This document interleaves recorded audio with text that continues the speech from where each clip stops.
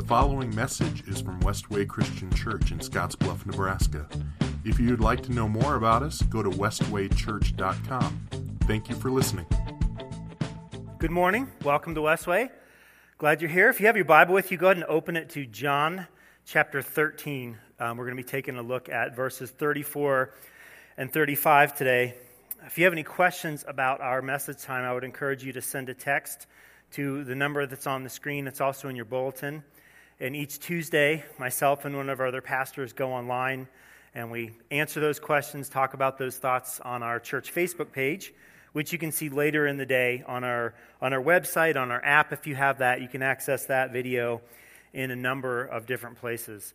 Last week, at the end of our gathering together, I briefly shared some things about praying for our church body, and I only got out actually about 10% of what I had wanted to say because I was trying to be aware of time in what we were doing.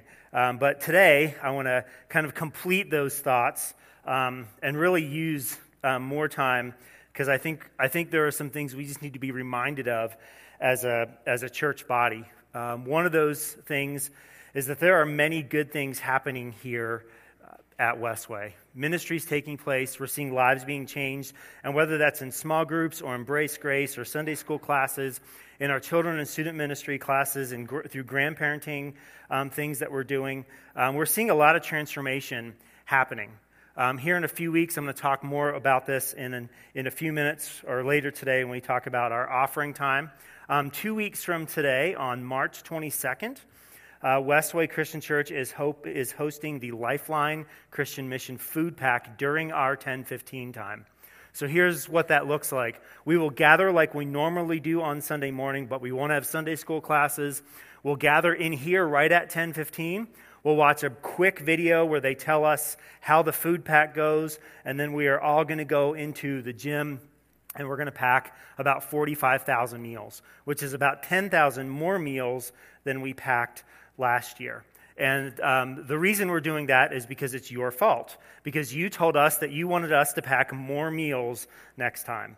So we are listening to what you are telling us in terms of packing more meals. We're also going to be collecting an offering that day and for the next probably week or so after that, or 2 weeks, to pay for those meals. Last year, in addition to packing the 8,500 meals that we did, we raised, 33,000 meals, we raised about $8,500. So this year, because we're packing more meals, we have more money to raise. And one of the things that I would really encourage you to do is that is not our normal offering, right? This is $10,500 over and above what we normally give without impacting our offering. And here's the thing, if that sounds impossible, you did it last year. Right? We did it last year. Our normal giving, our normal offering wasn't affected at all for the month of March because we did this food pack. So I would encourage you, as you're thinking about your giving and as you're thinking about your money over the next few weeks, this is a tremendous opportunity for us to continue to demonstrate our generosity as a church. In June, we're going to host Vacation Bible School. And then at the end of June, we're having a 70th anniversary of Westway Christian Church because this is our 70th anniversary. Let me see a show of hands. This is risky. Who was here in the beginning? Who remembers the Church of Bryant days? Okay. So some of you probably remember the church at Bryant.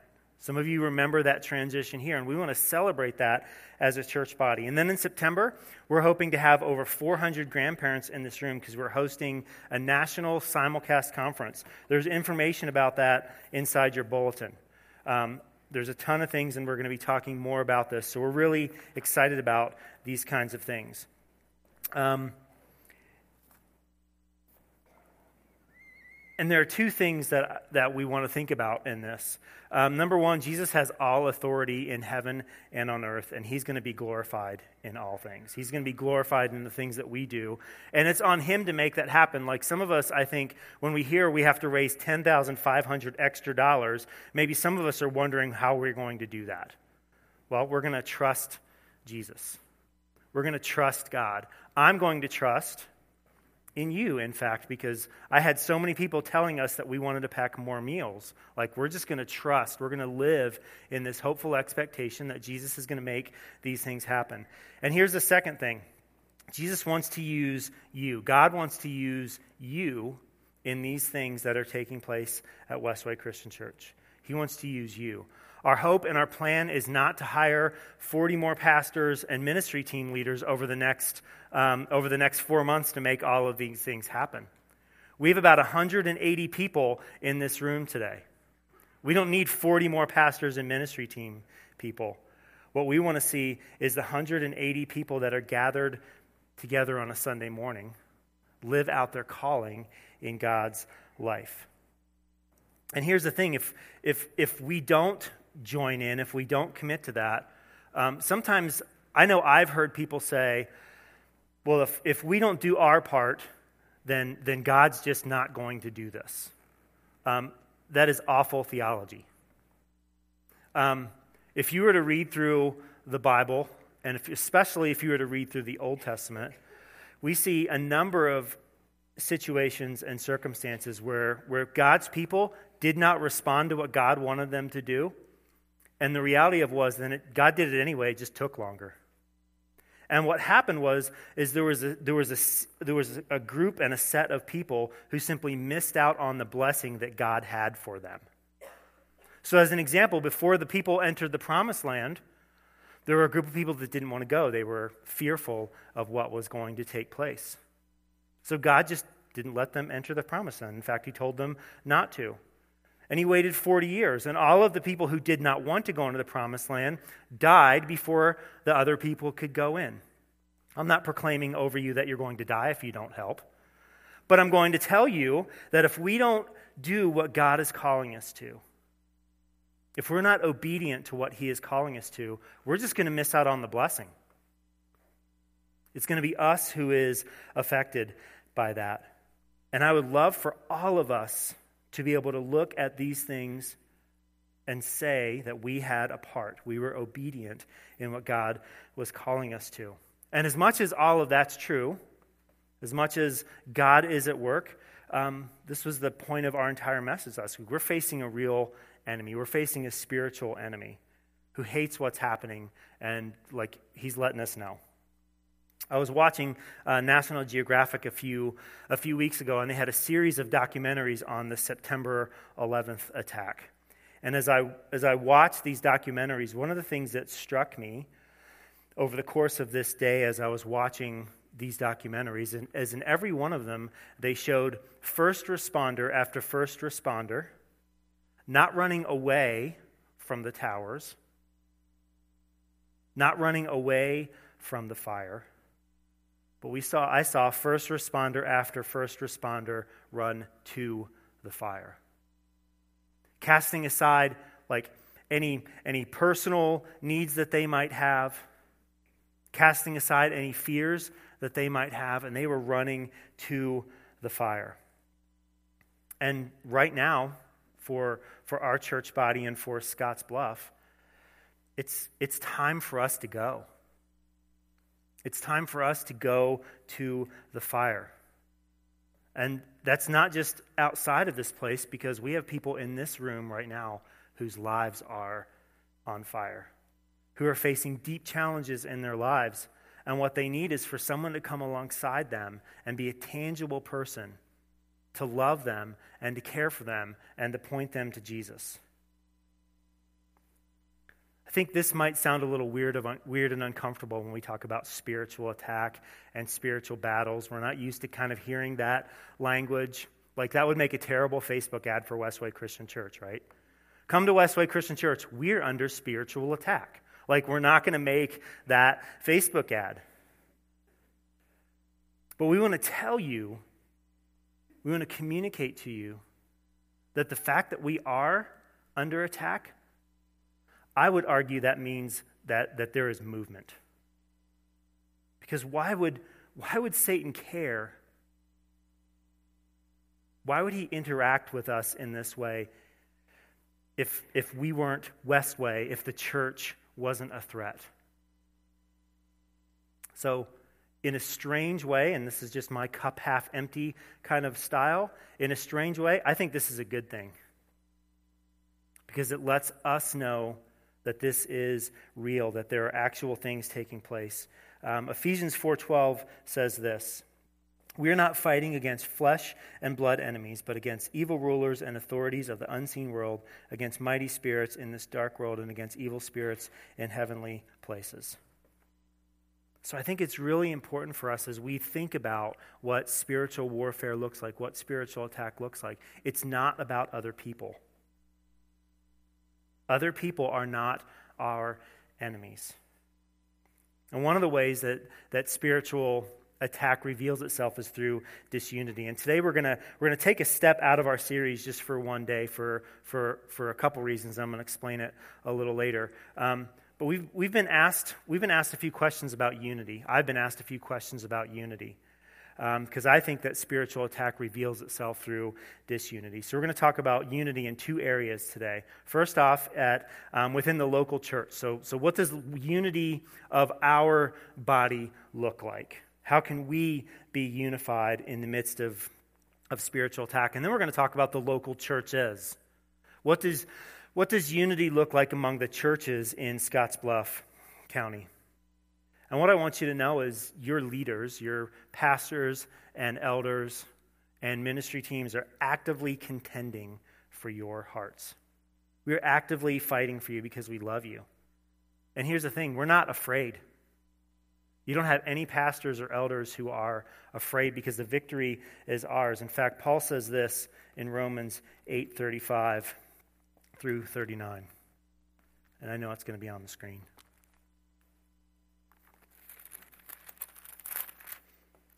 Can anything ever separate us from Christ's love?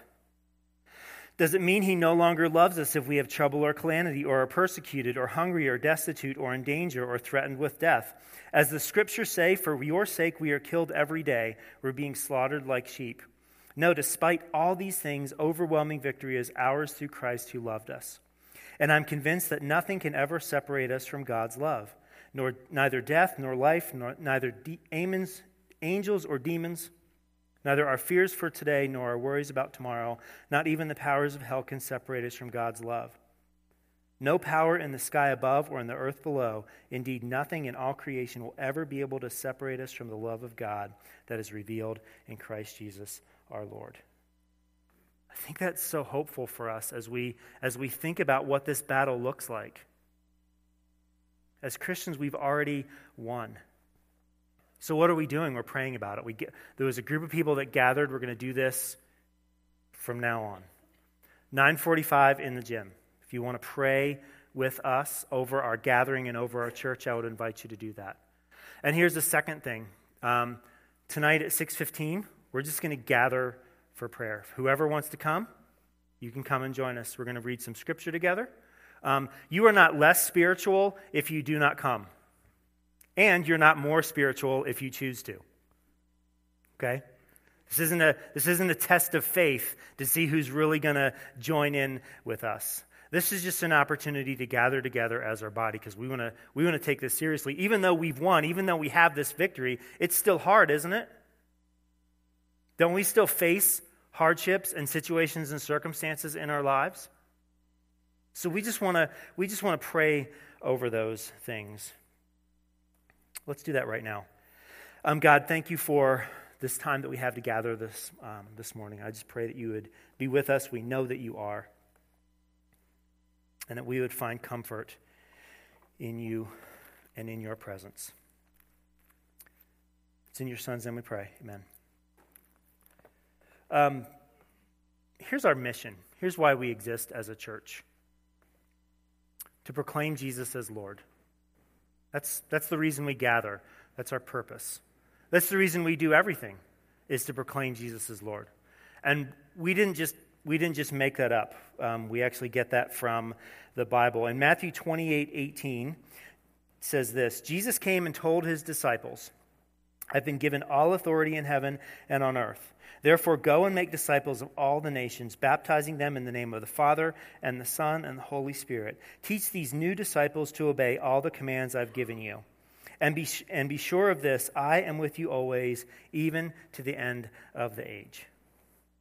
So the mission of Westway Christian Church, and I would argue the mission of every church and the mission of every individual Christian, is to tell other people about Jesus, to proclaim him as Lord, to point other people to Christ above everything else. And in order to do that, we have to be united.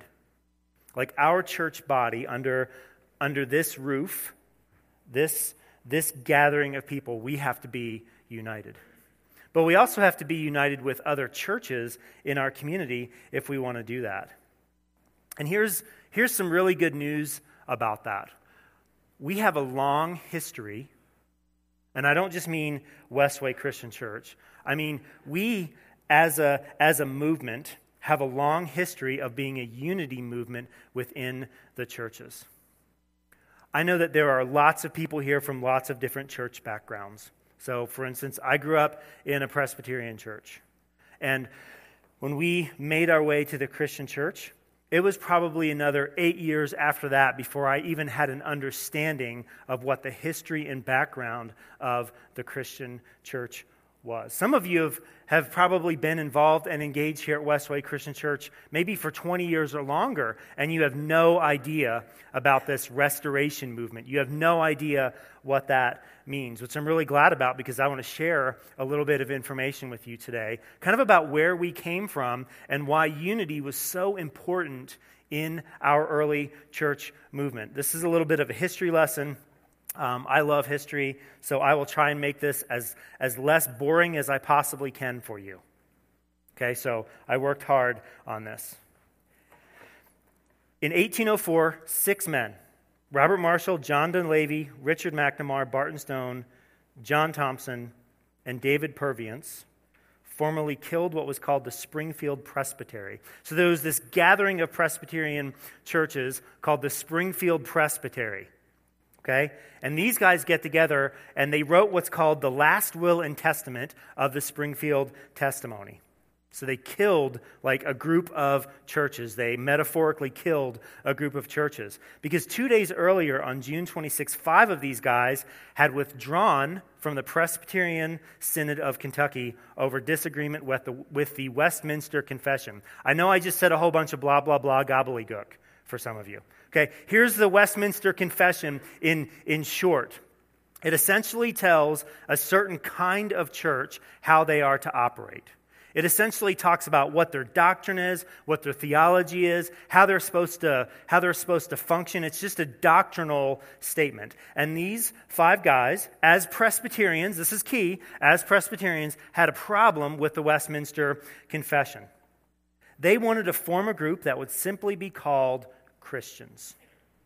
They didn't want to be Presbyterians. They didn't want to be Methodists. They didn't want to be Baptists. They didn't want to be Anabaptists. They didn't want to be all these things. They just wanted to be a group of people called Christians. They didn't want any creeds and they didn't want any doctrinal statements.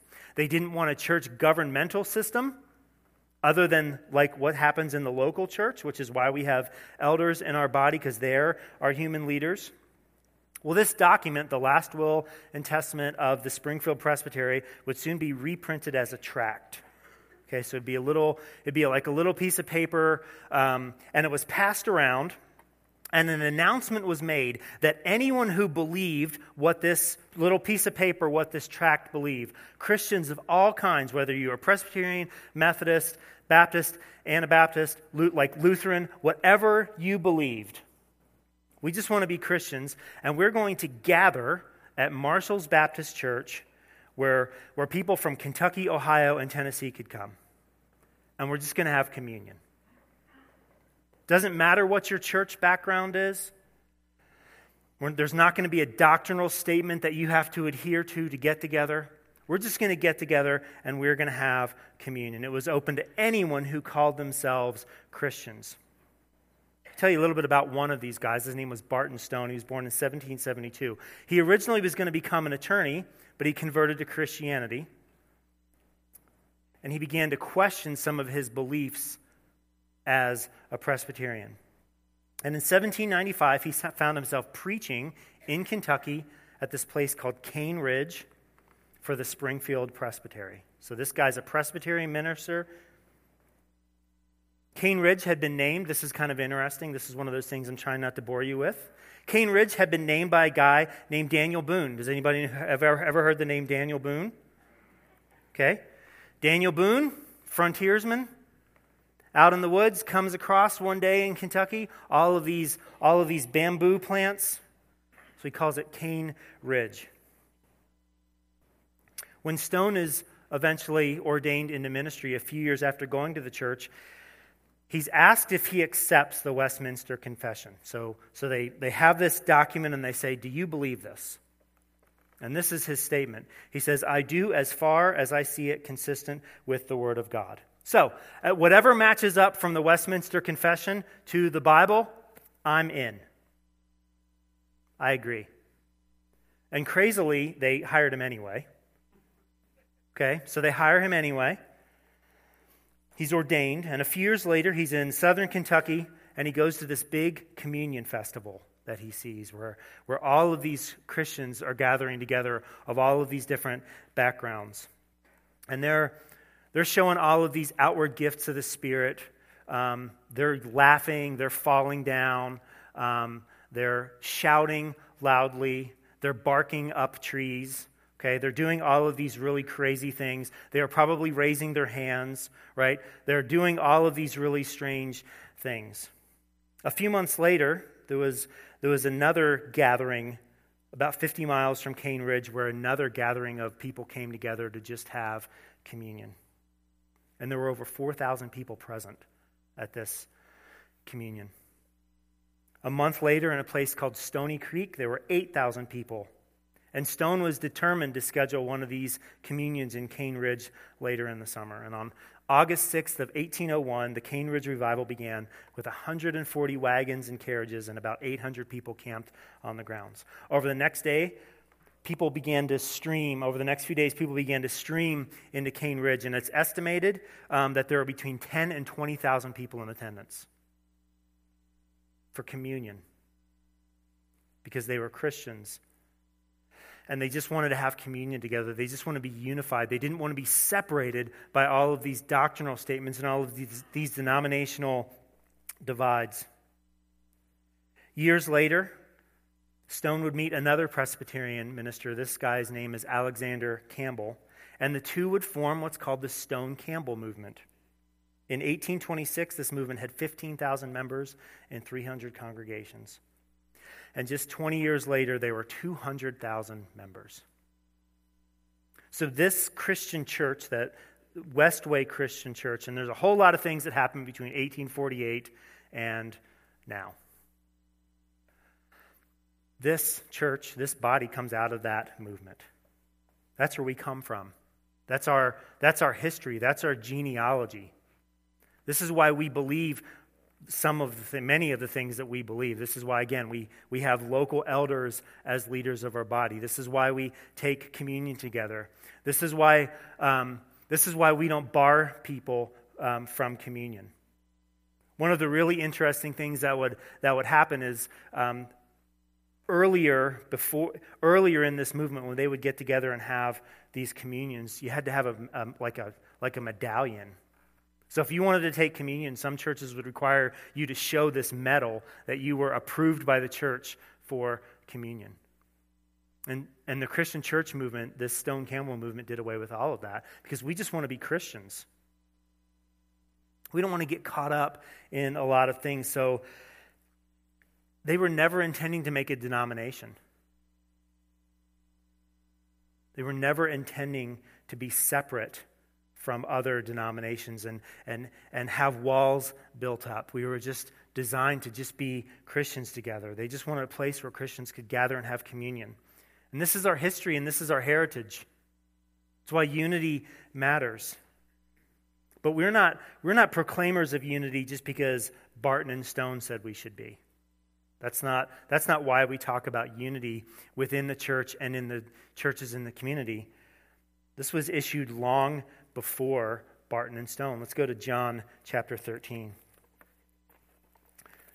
Here's the setting. This is at the end of Jesus' life. He's in a room with 12 of his closest disciples, his closest friends. There were several fishermen. There was a tax collector, which means he worked for the Romans and he was a traitor. And then there was a guy named Simon, who was a zealot, and his job, his mission in life, his focus in life was to make Israel great again.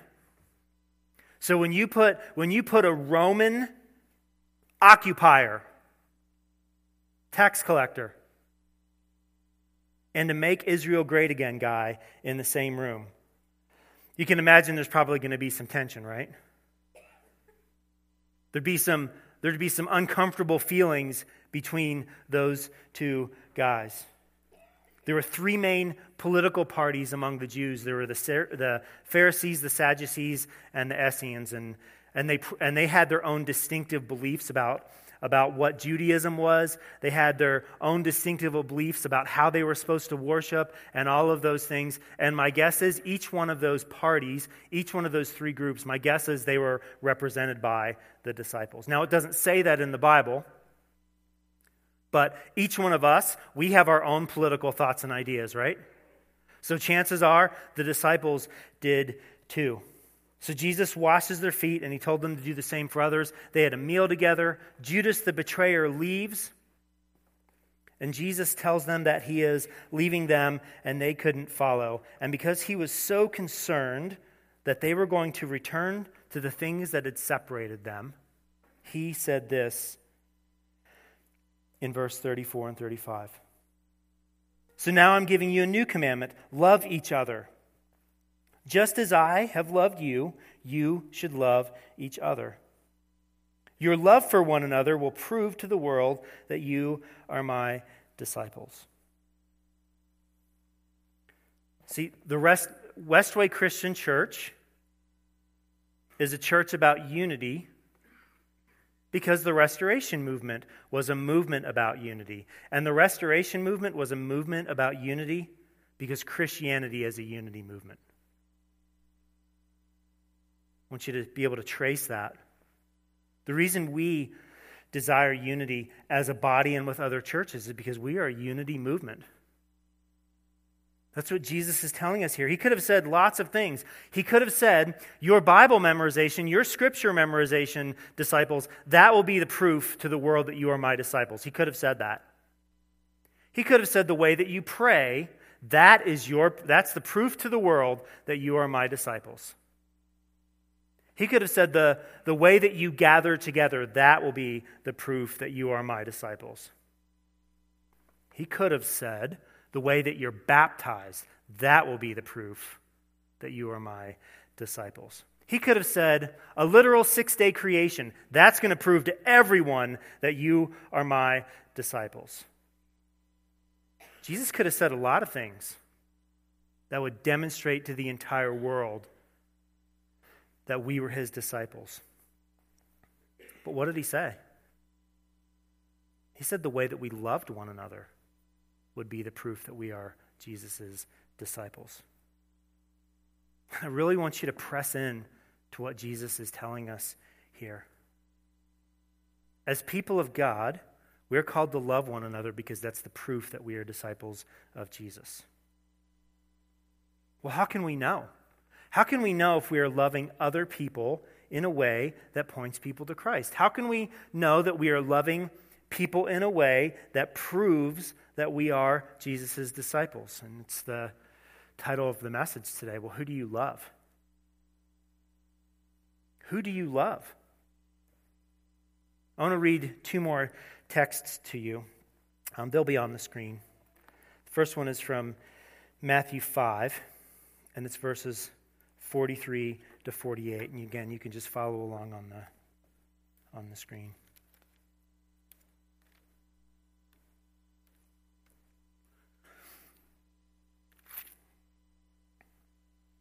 You've heard that the law says, love your neighbor and hate your enemy.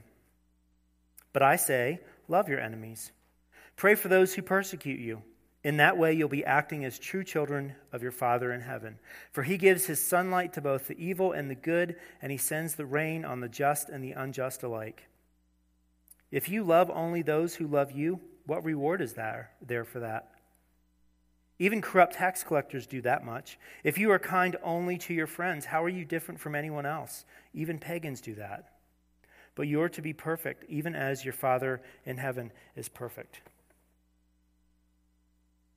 I want you to press into these texts because for some of us, we're caught in a place that we only love those who are kind to us.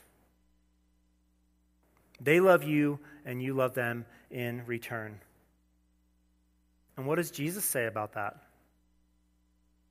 So what? Who cares? Pagans do that. Tax collectors do that. But God gives His sunlight to the good and the bad. And He lets the rain fall on the just and unjust. See, God shows mercy, kindness, goodness, love, and grace to everyone, even to those who don't want anything to do with Him. Because there are farmers this year who don't care about God. There are farmers within 10 miles of this building this year who don't care anything about God. And the sun is going to come out and it's going to be on their field.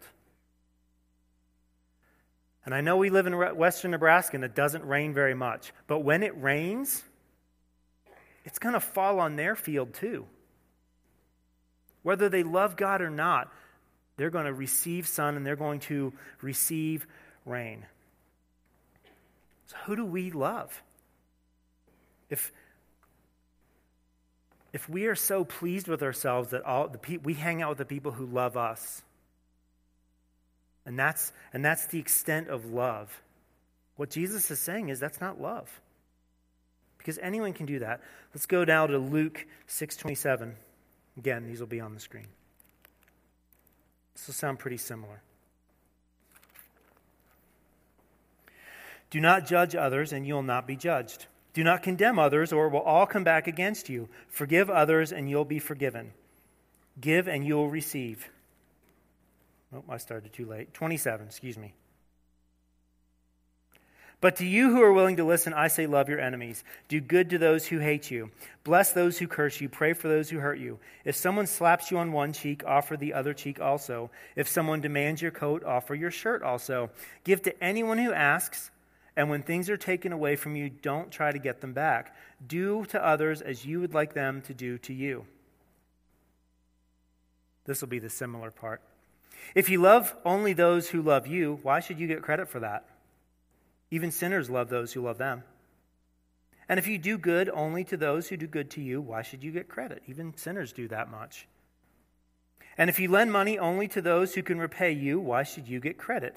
Even sinners will lend to other sinners for a full return. Love your enemies. Do good to them. Lend them without expecting to be repaid. Then your reward from heaven will be very great, and you'll be truly acting as children of the Most High, for He is kind to those who are unthankful and wicked. Did you hear that? He's kind to those who are unthankful and wicked. You must be compassionate just as your Father is compassionate. Who do you love? Who do we, as Christians, who do we love? Sinners do great at selfish, uncostly love. That's what it means to love only other people who love you, is to be selfish and to demonstrate uncostly love. But we, as Christians, we're called to be different. And unity within our body only happens when we embrace those who are different from us. Unity only happens when we love people who are different than us. And this is one of the reasons why we desire to be an intergenerational congregation. This is why we desire to have young people and old people gathered together under one roof, and hopefully under many roofs in our small groups. Because we want to be intergenerational. We want to love people who are different than us. Because I'm sure you've figured this out. People who are older or younger than you have a different perspective of life than you do. And some of those differences are really hard for us to understand. And we want to press into those things. It's why we have different musical styles here on a Sunday morning. And that's also why some of us get so caught up in our preferences. Because some of us think that because this kind of music doesn't speak to me, Like, I can't worship God, or because this music doesn't speak to me, it must not be of God. And here's the thing.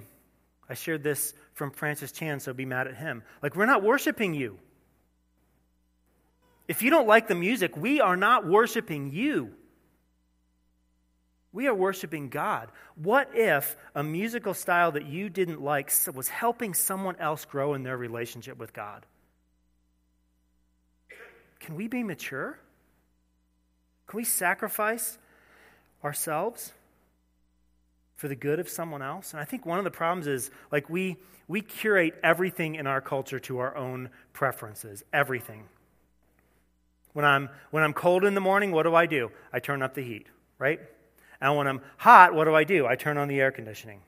When I listen to Pandora on my phone, if a song comes on that I don't like, what do? I hit the thumbs down.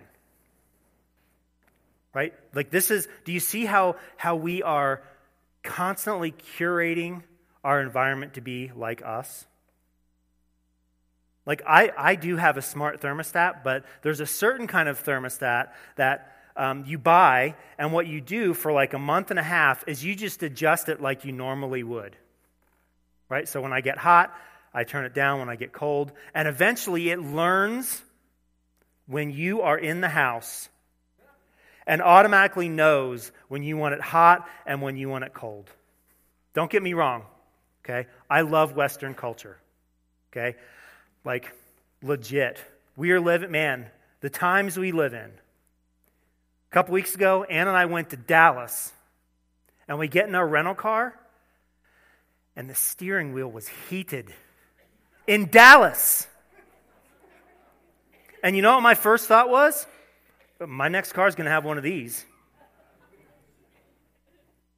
Like, I love the time in which we live. But here's the thing. We're so surrounded by all of this self-centeredness that we don't even recognize it. We don't even recognize it as self-centeredness, which is why we get frustrated, right? When I hit 5 thumbs down on Pandora, and some of you know what that's like, because it doesn't let you skip more than 5 songs unless you pay for it. Well, why would I pay for music? Like, this is crazy talk, right? Like how self-centered and self-absorbed we get to be. Ann and I are watching right now, for the first time in a really long time, we're watching a show live on network TV. And there are commercials. And in my mind, I'm like, is this 2009? Like, what in the world is going on here? I don't want to watch commercials. Like, it's so selfish. It's so inwardly focused. And unity means we give up and we sacrifice for the good of others. This is not about giving up our doctrine. This is not about giving up right and wrong. We're still going to talk about sin. We're still going to hold people to a standard of expectations of what God's people live their lives like. And at the same time, we're going to love people who look, act, think, and sin differently than we do. Because God has done this for us. Because the way that we live and the way that we love others despite our differences, in the midst of our differences, this is the proof that we're really disciples of Jesus.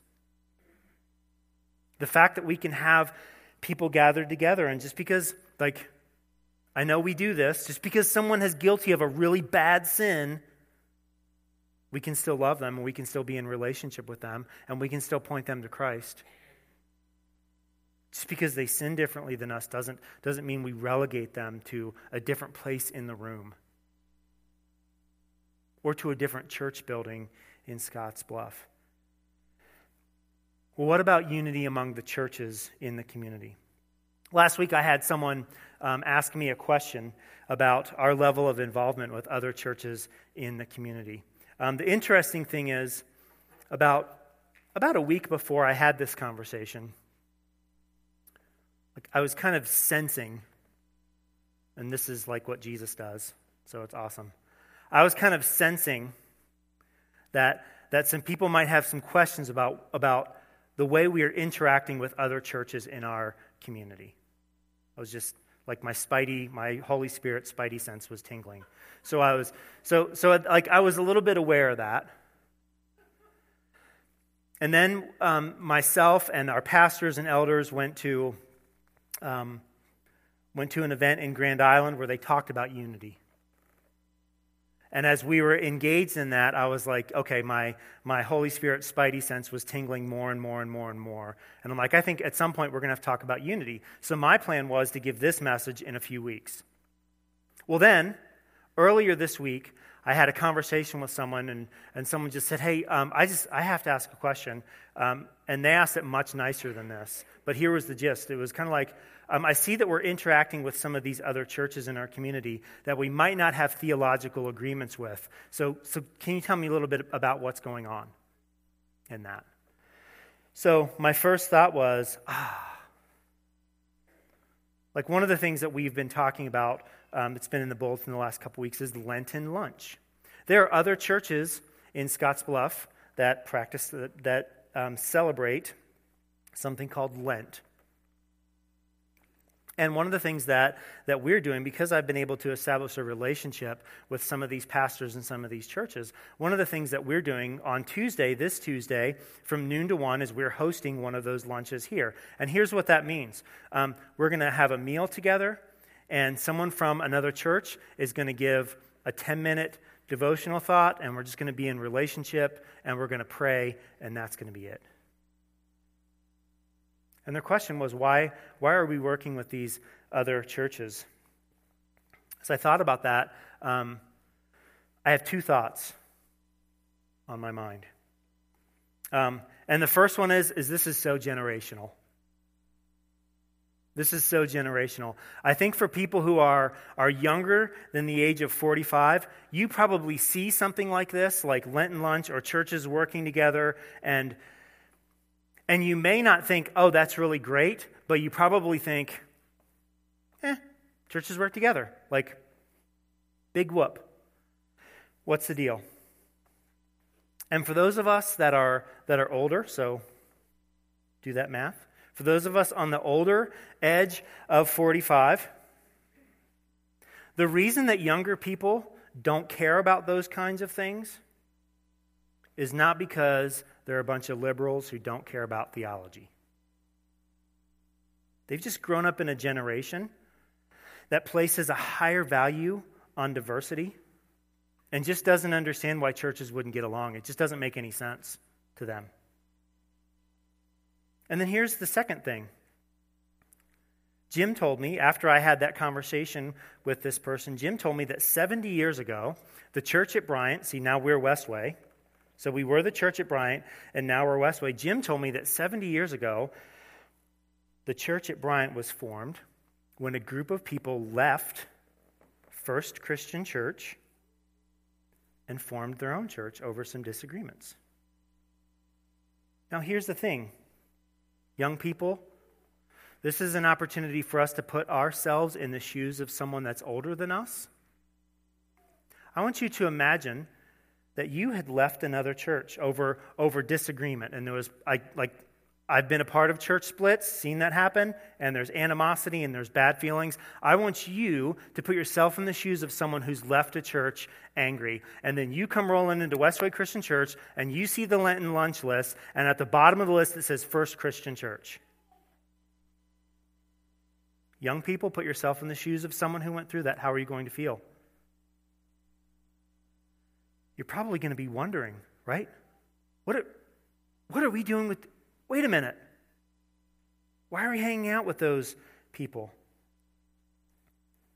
And the reason why is simple. Because we value unity. See, we don't believe in everything those churches do, and those churches don't believe in everything that we do. And what I shared with this person was, if I could get 6 other churches in Scottsbluff who believed similarly to Westway, if I could get those churches together once a week and read the Bible together, I would absolutely do it. You know why? Because it's much easier for me to love people that love me. It's much easier for me to be in relationship and study the Bible with people who study the Bible like I do.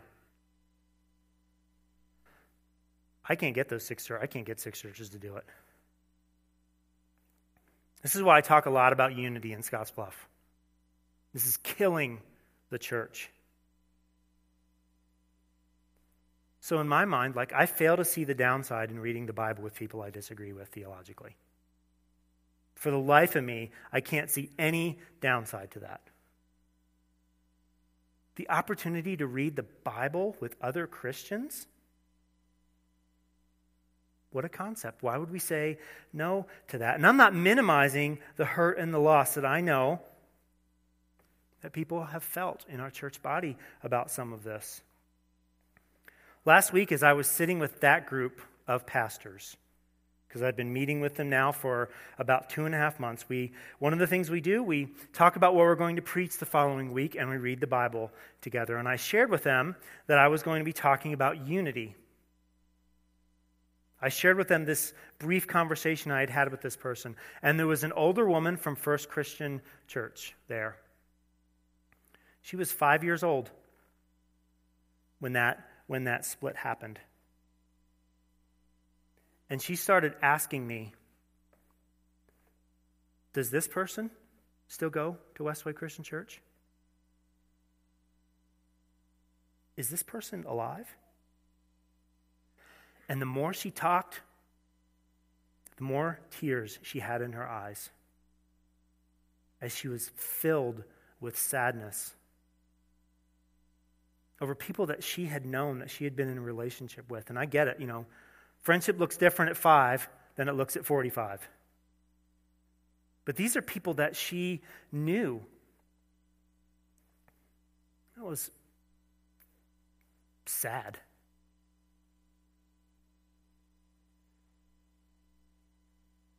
It's really popular in our current cultural moment to second guess something that happened 70 years ago. I'm not going to do that.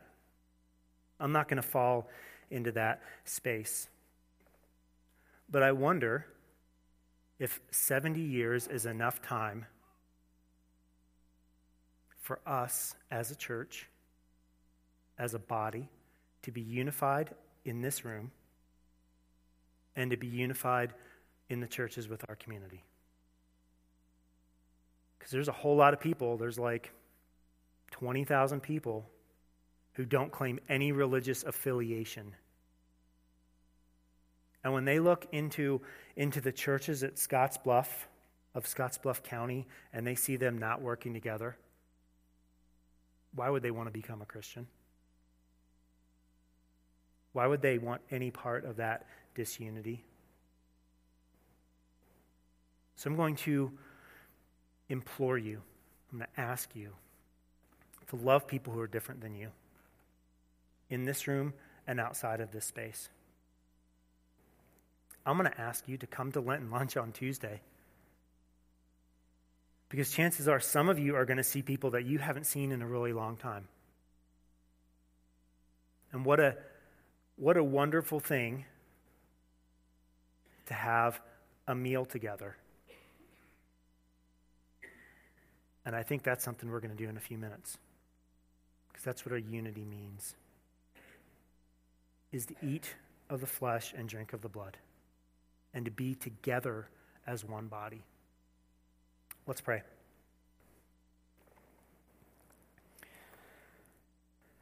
Father, we're before you to be unified. Help us to set aside our own selfishness. Help us to deeply examine our motives. And help us to do things for your good. Help us to do things for the good of others. Help us to do things for the good of our community. And it's in your Son's name we pray. Amen.